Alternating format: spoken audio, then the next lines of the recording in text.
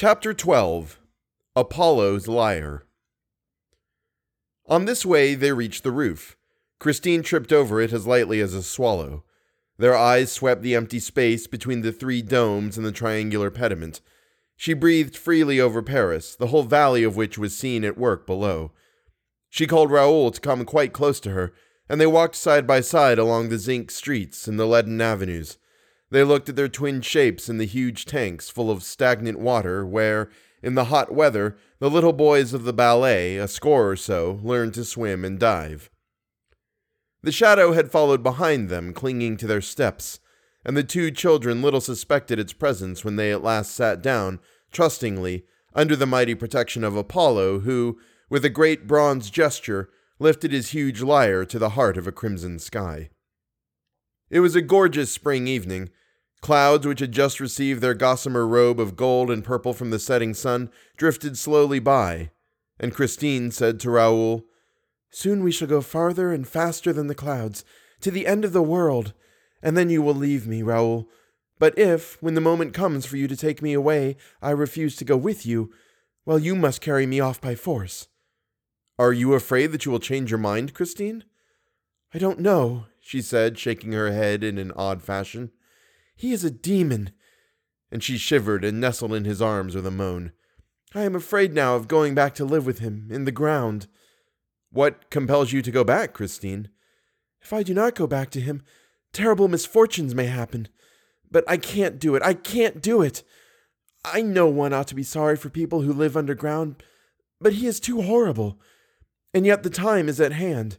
I have only a day left, and if I do not go, he will come and fetch me with his voice, and he will drag me with him underground and go on his knees before me with his death's head, and he will tell me that he loves me, and he will cry. Oh, those tears, Raoul, those tears in the two black eye sockets of the death's head. I cannot see how those tears flow again."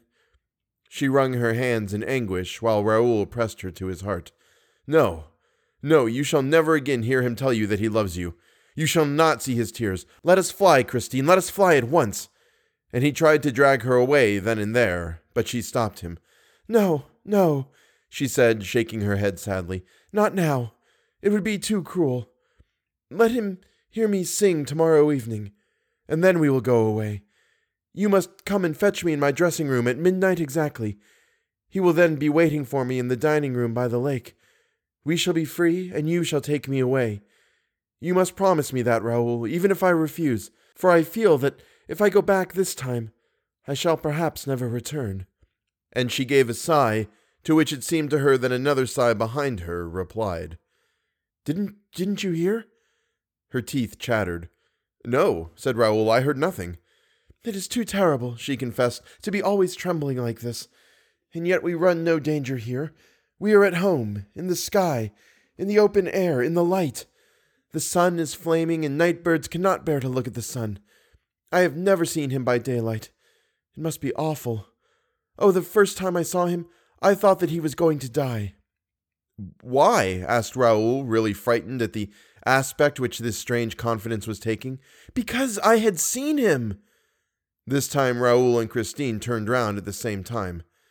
"There is someone in pain," said Raoul. "Perhaps someone has been hurt. Did you hear?" "I can't say," Christine confessed. "Even when he is not there, my ears are full of his sighs. Still, if you heard—" They stood up and looked around them. They were quite alone on the immense lead roof. They sat down again, and Raoul said, "Tell me how you saw him first." "I had heard him for 3 months without seeing him. The first time I heard it, I thought, as you did, that adorable voice was singing in another room. I went out and looked everywhere, but as you know, Raoul, my dressing room is very much by itself, and I could not find the voice outside my room, whereas it went on steadily inside. And it not only sang, but it spoke to me and answered my questions, like a real man's voice, with this difference, that it was as beautiful as the voice of an angel. I had never got the angel of music, whom my poor father had promised to send me as soon as he was dead. I really think that Mamma Valerius was a little bit to blame. I told her about it, and she at once said, 'It must be the angel. At any rate, you can do no harm by asking him.' I did so, and the man's voice replied that, yes, it was the angel's voice, the voice which I was expecting and which my father had promised me. From that time onward, the voice and I became great friends. It asked leave to give me lessons every day. I agreed and never failed to keep the appointment which it gave me in my dressing room. You have no idea, though you have heard the voice, of what those lessons were like." "No, I have no idea," said Raoul. "What was your accompaniment?" "We were accompanied by a music which I do not know. It was behind the wall and wonderfully accurate. The voice seemed to understand mine exactly, to know precisely where my father had left off teaching me. In a few weeks' time, I hardly knew myself when I sang. I was even frightened. I seemed to dread a sort of witchcraft behind it. But Mamma Valerius reassured me. She said that she knew I was much too simple a girl to give the devil a hold on me. My progress, by the voice's own order, was kept a secret between the voice, Mamma Valerius, and myself. It was a curious thing, but outside the dressing room, I sang with my ordinary everyday voice and nobody noticed anything. I did all that the voice asked. It said, 'Wait and see, we shall astonish Paris.' And I waited and lived on in a sort of ecstatic dream. It was then that I saw you for the first time one evening in the house. I was so glad that I never thought of concealing my delight when I reached my dressing room. Unfortunately, the voice was there before me and soon noticed by my air that something had happened. It asked what was the matter, and I saw no reason for keeping our story secret or concealing the place which you filled in my heart. Then the voice was silent. I called to it, but it did not reply. I begged and entreated, but in vain. I was terrified lest it had gone for good. I wish to heaven it had, dear. That night I went home in a desperate condition. I told Mamma Valerius, who said, 'Why, of course, the voice is jealous.' And that, dear, first revealed to me that I loved you." Christine stopped and laid her head on Raoul's shoulder. They sat like that for a moment in silence, and they did not perceive the movement, at a few steps from them, of the creeping shadow of two great black wings, a shadow that came along the roof so near them, that it could have stifled them by closing over them. "The next day," Christine continued with a sigh, "I went back to my dressing room in a very pensive frame of mind. The voice was there, spoke to me with great sadness, and told me plainly that if I must bestow my heart on earth, there was nothing for the voice to do but to go back to heaven. And it said this with such an accent of human sorrow that I ought then and there to have suspected and begun to believe that I was the victim of my deluded senses. But my faith in the voice, with which the memory of my father was so closely intermingled, remained undisturbed. I feared nothing so much as that I might never hear it again. I had thought about my love for you, and realized all the useless danger of it, and I did not even know if you remembered me. Whatever happened, your position in society forbade me to contemplate the possibility of ever marrying you, and I swore to the voice that you were no more than a brother to me, nor ever would be, and that my heart was incapable of any earthly love. And that, dear, was why I refused to recognize or see you when I met you on the stage or in the passages. Meanwhile, the hours during which the voice taught me were spent in a divine frenzy until, at last, the voice said to me, 'You can now, Christine Daae, give to men a little of the music of heaven.' I don't know how it was that Carlotta did not come to the theater that night, nor why I was called upon to sing in her stead, but I sang with a rapture I had never known before, and I felt for a moment as if my soul were leaving my body. 'Oh, Christine,' said Raoul, 'my heart quivered that night at every accent of your voice. I saw the tears stream down your cheeks, and I wept with you. How could you sing like that while crying?' 'I felt myself fainting,' said Christine. 'I closed my eyes. When I opened them, you were by my side. But the voice was there also, Raoul. I was afraid for your sake, and again I would not recognize you and begin to laugh when you reminded me that you had picked up my scarf in the sea. Alas, there is no deceiving the voice. The voice recognized you, and the voice was jealous. It said that if I did not love you, I would not avoid you, but treat you like any other old friend. It made me scene upon scene. At last I said to the voice, 'That will do. I am going to Piro's tomorrow to pray on my father's grave, and I shall ask Monsieur Raoul de Chagny to go with me.' Do as you please, replied the voice, but I shall be at Pyrrhus too, for I am wherever you are, Christine, and if you are still worthy of me, if you have not lied to me, I will play you the resurrection of Lazarus on the stroke of midnight on your father's tomb, and on your father's violin. That, dear, was how I came to write you the letter that brought you to Pyrrhus. How could I have been so beguiled? How was it, when I saw the personal, the selfish point of view of the voice, that I did not suspect some impostor? Alas, I was no longer mistress of myself. I had become his thing. But after all, cried Raoul, you soon came to know the truth. Why did you not at once rid yourself of that abominable nightmare? Know the truth, Raoul? Rid myself of that nightmare? But my poor boy, I was not caught in the nightmare until the day when I learned the truth. Pity me, Raoul, pity me. You remember the terrible evening when Carlotta thought that she had been turned into a toad on the stage, and when the house was suddenly plunged in darkness through the chandelier crashing to the floor? There were killed and wounded that night, and the whole theater rang with terrified screams. My first thought was for you and the voice. I was at once easy where you were concerned, for I had seen you in your brother's box, and I knew that you were not in danger. But the voice had told me that it would be at the performance, and I was really afraid for it, just as if it had been an ordinary person who was capable of dying. I thought to myself, the chandelier may have come down upon the voice. I was then on the stage and was nearly running into the house to look for the voice among the killed and wounded, when I thought that if the voice was safe, it would be sure to be in my dressing room, and I rushed to my room. The voice was not there. I locked my door, and with tears in my eyes besought it, if it were still alive, to manifest itself to me. The voice did not reply, but suddenly I heard a long, beautiful wail which I knew well. It is the plaint of Lazarus when, at the sound of the Redeemer's voice, he begins to open his eyes and see the light of day. It was the music which you and I, Raoul, heard at Pyrrhus. And then the voice began to sing the leading phrase, "Come and believe in me.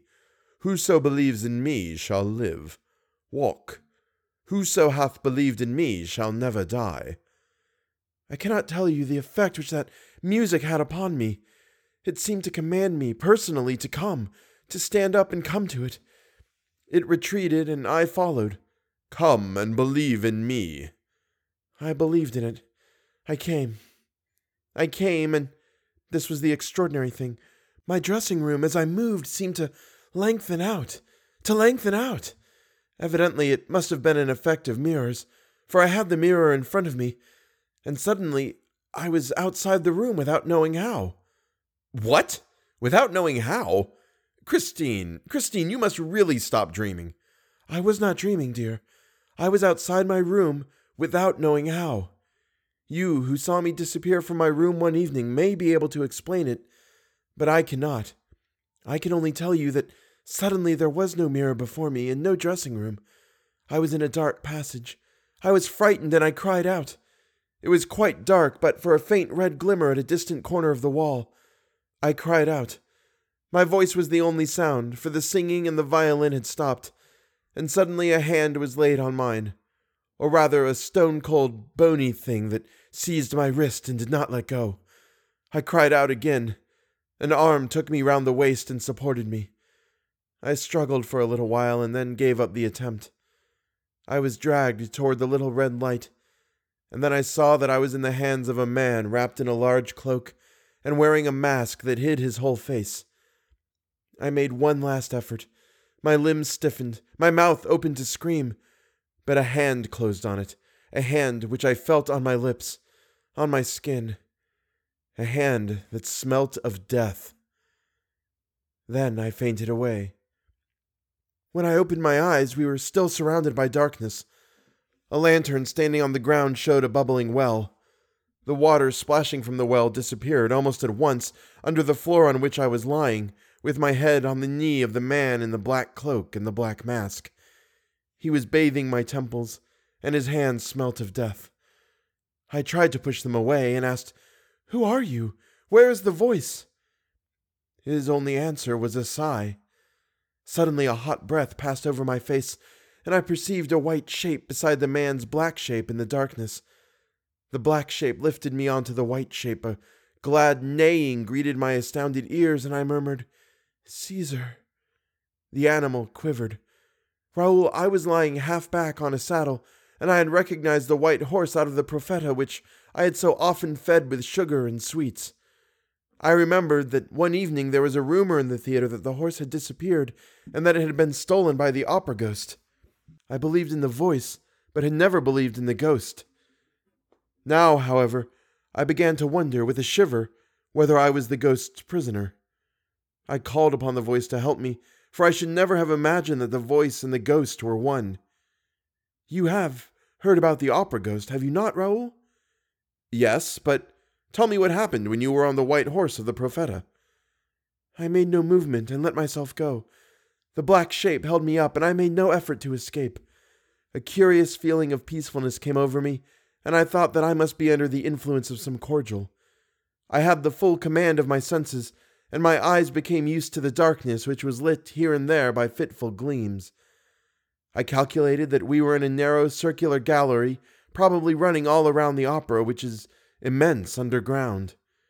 I had once been down into those cellars, but had stopped at the 3rd floor, though there were 2 lower still, large enough to hold a town. But the figures of which I caught sight had made me run away.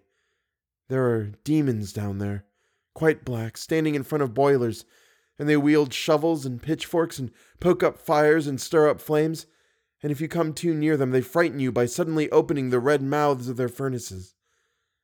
Well, while Caesar was quietly carrying me on his back, I saw those black demons in the distance, looking quite small in front of the red fires of their furnaces.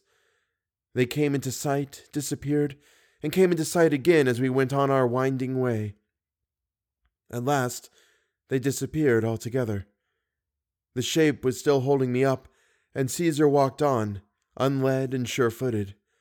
I could not tell you even approximately how long this ride lasted. I only know that we seemed to turn, and often went down a spiral stair into the very heart of the earth.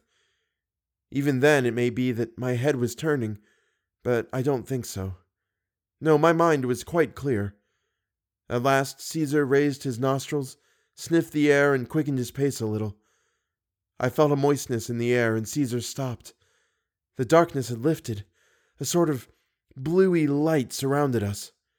We were on the edge of a lake whose leaden waters stretched into the distance, into the darkness. But the blue light lit up the bank, and I saw a little boat fastened to an iron ring on the wharf. "A boat?" "Yes, but I knew that all that existed, and that there was nothing supernatural about that underground lake and boat. But think of the exceptional conditions in which I arrived upon that shore. I don't know whether the effects of the cordial had worn off when the man's shape lifted me into the boat, but my terror began all over again. My gruesome escort must have noticed it, for he sent Caesar back, and I heard his hooves trampling up a staircase while the man jumped into the boat, untied the rope that held it, and seized the oars. He rowed with a quick, powerful stroke, and his eyes under the mask never left me. We slipped across the noiseless water in the bluey light which I told you of. Then we were in the dark again, and we touched shore, and I was once more taken up in the man's arms. I cried aloud, and then suddenly I was silent, dazed by the light. Yes, a dazzling light, in the midst of which I had been put down. I sprang to my feet.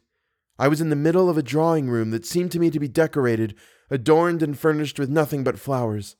Flowers both magnificent and stupid, because of the silk ribbons that tied them to baskets, like those which they sell in the shops on the boulevards. They were much too civilized flowers, like those which I used to find in my dressing-room after a first night. And in the midst of all these flowers stood the black shape of the man in the mask with his arms crossed, and he said, "Don't be afraid, Christine. You are in no danger." It was the voice.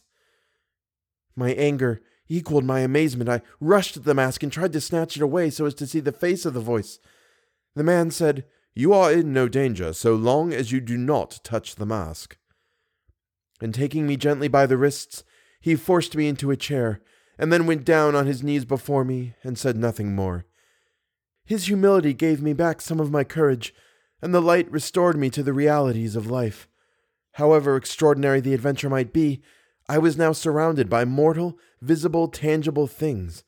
The furniture, the hangings, the candles, the vases, and the very flowers in their baskets, of which I could almost have told whence they came and what they cost, were bound to confine my imagination to the limits of a drawing-room, quite as commonplace as any that, at least, had the excuse of not being in the cellars of the opera.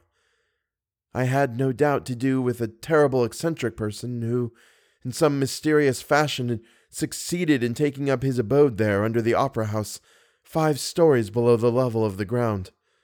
And the voice which I had recognized under the mask was on its knees before me, was a man, and I began to cry. The man, still kneeling, must have understood the cause of my tears, for he said, "It is true, Christine, I am not an angel, nor a genius, nor a ghost. I am Eric." Christine's narrative was again interrupted. An echo behind them seemed to repeat the word after her. "Eric." What echo? They both turned around and saw that night had fallen. Raoul made a movement as though to rise, but Christine kept him beside her. "Don't go," she said. "I want you to know everything here." "But why here, Christine? I'm afraid of your catching cold." "We have nothing to fear except the trapdoors, dear, and here we are miles away from the trapdoors, and I am not allowed to see you outside the theater. This is not the time to annoy him. We must not arouse his suspicion." Christine, something tells me that we are wrong to wait till tomorrow evening and that we ought to fly at once. I tell you that if he does not hear me sing tomorrow, it will cause him infinite pain." "It is difficult not to cause him pain and yet to escape from him for good." "You are right in that, Raoul, for certainly he will die of my flight." And she added in a dull voice, "But then it counts both ways, for we risk his killing us." "Does he love you so much?" "He would commit murder for me." "But one can find out where he lives. One can go in search of him. Now that we know that Eric is not a ghost, one can speak to him and force him to answer." Christine shook her head. No, there is nothing to be done with Eric except to run away." "Then why, when you were able to run away, did you go back to him?" "Because I had to, and you will understand that when I tell you how I left him." "Oh, I hate him," cried Raoul. "And you, Christine, tell me, do you hate him too?" "No," said Christine simply. "No, of course not. Why, you love him. Your fear, your terror, all of that is just love, and love of the most exquisite kind, the kind which people do not admit even to themselves," said Raoul bitterly. "The kind that gives you a thrill when you think of it. Picture it, a man who lives in a palace underground." And he gave a leer. "Then you want me to go back there?" said the young girl cruelly. "Take care, Raoul. I have told you I should never return." There was an appalling silence between the 3 of them, the 2 who spoke, and the shadow that listened behind them. "Before answering that," said Raoul at last, speaking very slowly, "I should like to know with what feeling he inspires you, since you do not hate him." "With horror," she said. "That is the terrible thing about it. He fills me with horror, and I do not hate him. How can I hate him, Raoul? Think of Eric at my feet, in the house on the lake underground. He accuses himself, he curses himself, he implores my forgiveness, he confesses his cheat. He loves me, he lays at my feet an immense and tragic love. He has carried me off for love, he has imprisoned me with him underground for love. But he respects me, he crawls, he moans, he weeps.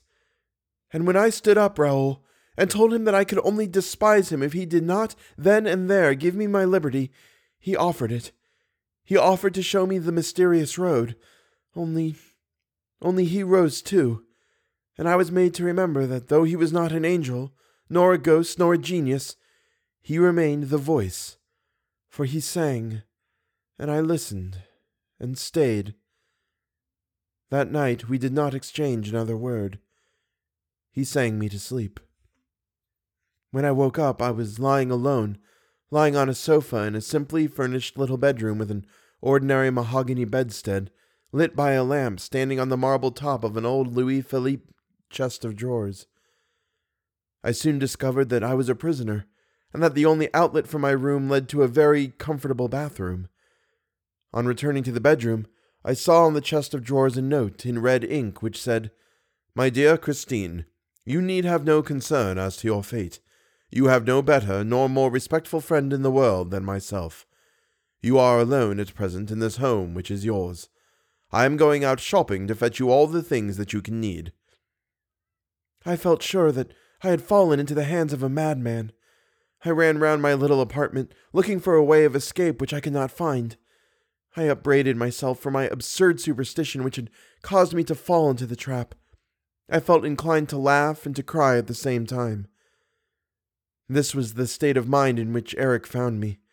After giving 3 taps on the wall, he walked in quietly through a door which I had not noticed and which he left open. He had his arms full of boxes and parcels, and arranged them on the bed in a leisurely fashion, while I overwhelmed him with abuse, and called upon him to take off his mask if it covered the face of an honest man. He replied serenely, "You shall never see Eric's face." And he reproached me with not having finished dressing at that time of day. He was good enough to tell me that it was 2 o'clock in the afternoon. He said he would give me half an hour, and while he spoke, wound up my watch and set it for me. After which, he asked me to come to the dining room where a nice lunch was waiting for us. I was very angry, slammed the door in his face, and went to the bathroom. When I came out again, feeling greatly refreshed, Eric said that he loved me, but that he would never tell me so except when I allowed him, and that the rest of the time would be devoted to music. "What do you mean by the rest of the time?" I asked. 5 days, he said with decision. I asked him if I should then be free, and he said, "You will be free, Christine, for when those 5 days are past, you will have learned not to see me, and then from time to time you will come to see your poor Eric." He pointed to a chair opposite him at a small table, and I sat down, feeling greatly perturbed. However, I ate a few prawns and the wing of a chicken, and drank half a glass of Tokay, which he had himself, he told me, brought from the Königsberg cellars. Eric did not eat or drink. I asked him what his nationality was, and if that name of Eric did not point to his Scandinavian origin. He said that he had no name and no country, and that he had taken the name of Eric by accident. After lunch, he rose and gave me the tips of his fingers, saying he would like to show me over his flat, but I snatched away my hand and gave a cry. What I had touched was cold, and at the same time bony, and I remembered that his hands smelt of death. "Oh, forgive me," he moaned, and he opened a door before me. "This is my bedroom, if you care to see it. It is rather curious." His manners, his words, his attitude gave me confidence, and I went in without hesitation. I felt as if I were entering the room of a dead person. The walls were all hung with black, but instead of the white trimmings that usually set off that funereal upholstery, there was an enormous stave of music with the notes of the Dies Irae many times repeated. In the middle of the room was a canopy from which hung curtains of red brocaded stuff, and under the canopy an open coffin. "That is where I sleep," said Eric. "One has to get used to everything in life, even to eternity." The sight upset me so much that I turned away my head. Then I saw the keyboard of an organ which filled one whole side of the walls. On the desk was a music book covered with red notes. I asked leave to look at it and read, "Don Juan Triumphant." "Yes," he said, "I compose sometimes. I began that work 20 years ago. When I have finished, I shall take it away with me in that coffin, and never wake up again." "You must work at it as seldom as you can," I said. He replied, "I sometimes work at it for 14 days and nights together, during which I live on music only, and then I rest for years at a time." "Will you play me something out of your Don Juan Triumphant?" I asked, thinking to please him. "You must never ask me that," he said in a gloomy voice. "I will play you Mozart if you like, which will only make you weep, but my Don Juan, Christine, burns, and yet he is not struck by fire from heaven." Thereupon, we returned to the drawing-room. I noticed that there was no mirror in the whole apartment. I was going to remark upon this, but Eric had already sat down to the piano. He said, "You see, Christine, there is some music that is so terrible that it consumes all those who approach it.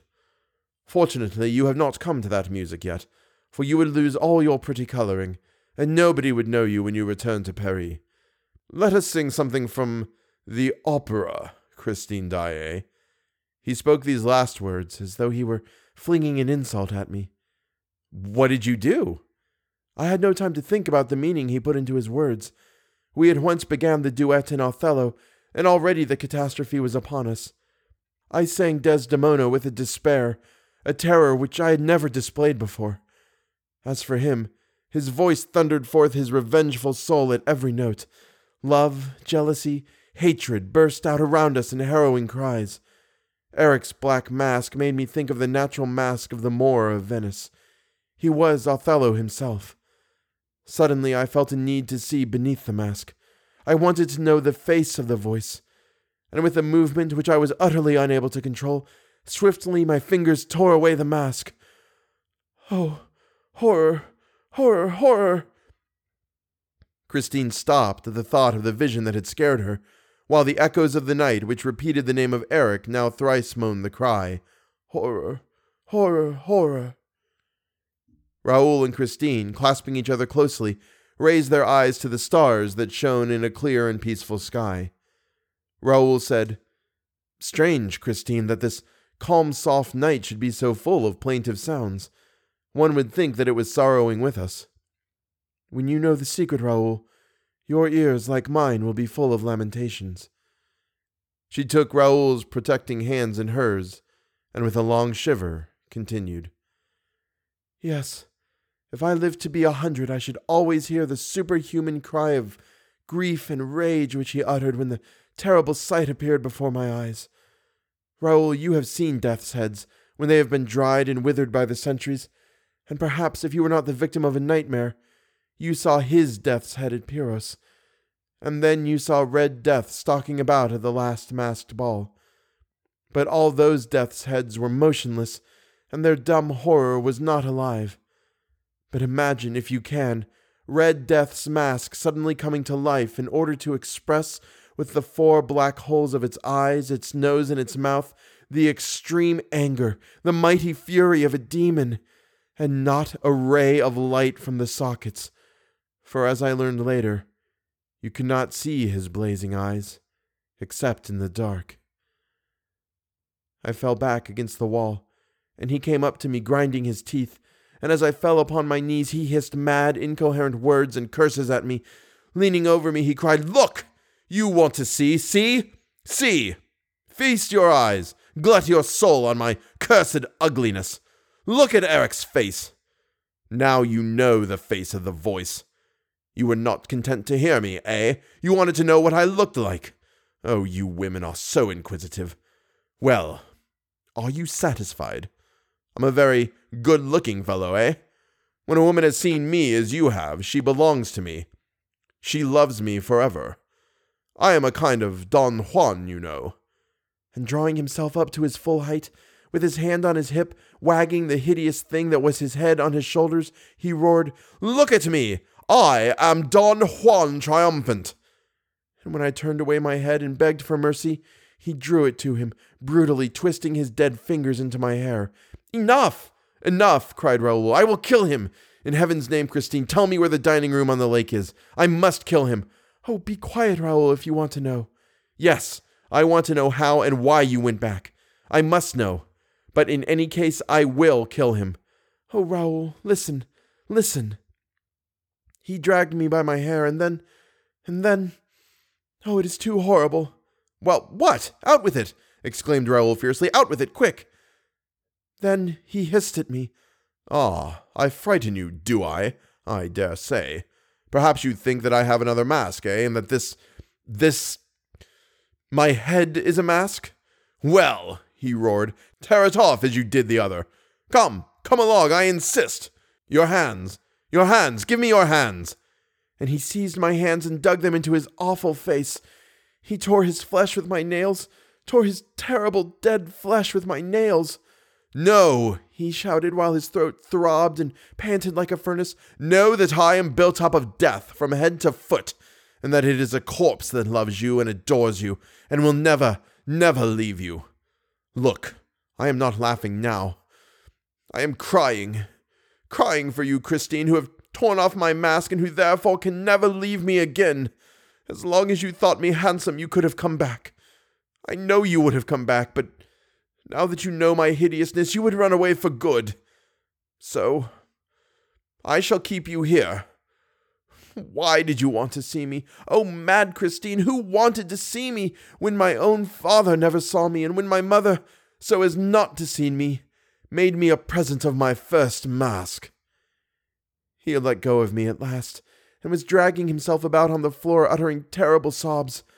And when he crawled away like a snake, went into his room, closed the door, and left me alone to my reflections. Presently I heard the sound of the organ, and then I began to understand Eric's contemptuous phrase when he spoke about opera music. What I now heard was utterly different from what I had heard up till then. His Don Juan triumphant, for I had not a doubt but that he had rushed to his masterpiece to forget the horror of the moment, seemed to me at first one long, awful, magnificent sob.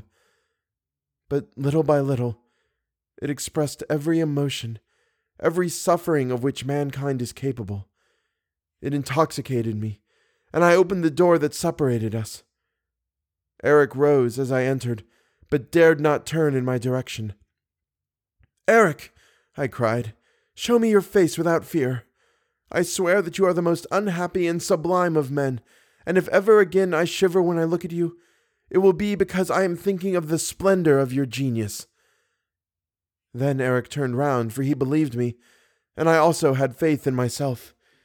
He fell at my feet with words of love in his dead mouth, and the music had ceased. He kissed the hem of my dress, and did not see that I closed my eyes. What more can I tell you, dear? You now know the tragedy. It went on for a fortnight during which I lied to him. My lies were as hideous as the monster who inspired them, but they were the price of my liberty. I burned his mask, and I managed so well that, even when he was not singing, he tried to catch my eye like a dog sitting by its master. He was my faithful slave, and paid me endless little attentions. Gradually I gave him such confidence that he ventured to take me walking on the banks of the lake, and to row me in the boat on its leaden waters. Toward the end of my captivity, he let me out through the gates that had closed the underground passages in the Rue Scribe. Here a carriage awaited us and took us to the Bois.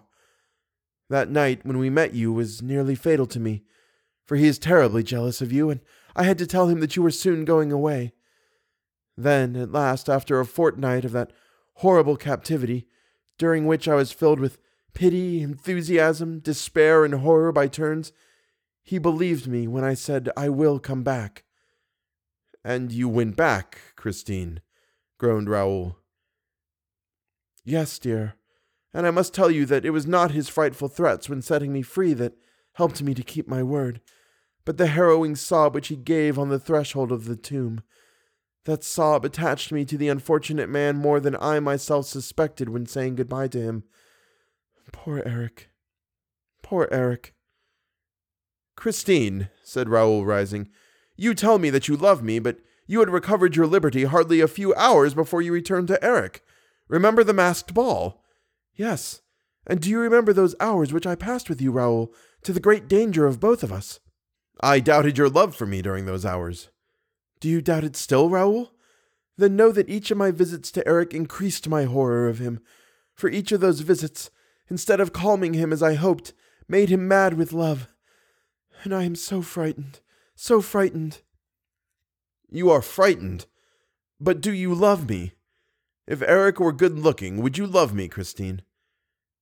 She rose in her turn, put her two trembling arms around the young man's neck, and said, "Oh, my betrothed of a day, if I did not love you, I would not give you my lips. Take them, for the first time and the last." He kissed her lips, but the night that surrounded them was rent asunder. They fled as at the approach of a storm, and their eyes, filled with dread of Eric, showed them before they disappeared, high up above them, an immense night bird that stared at them with its blazing eyes and seemed to cling to the string of Apollo's lyre.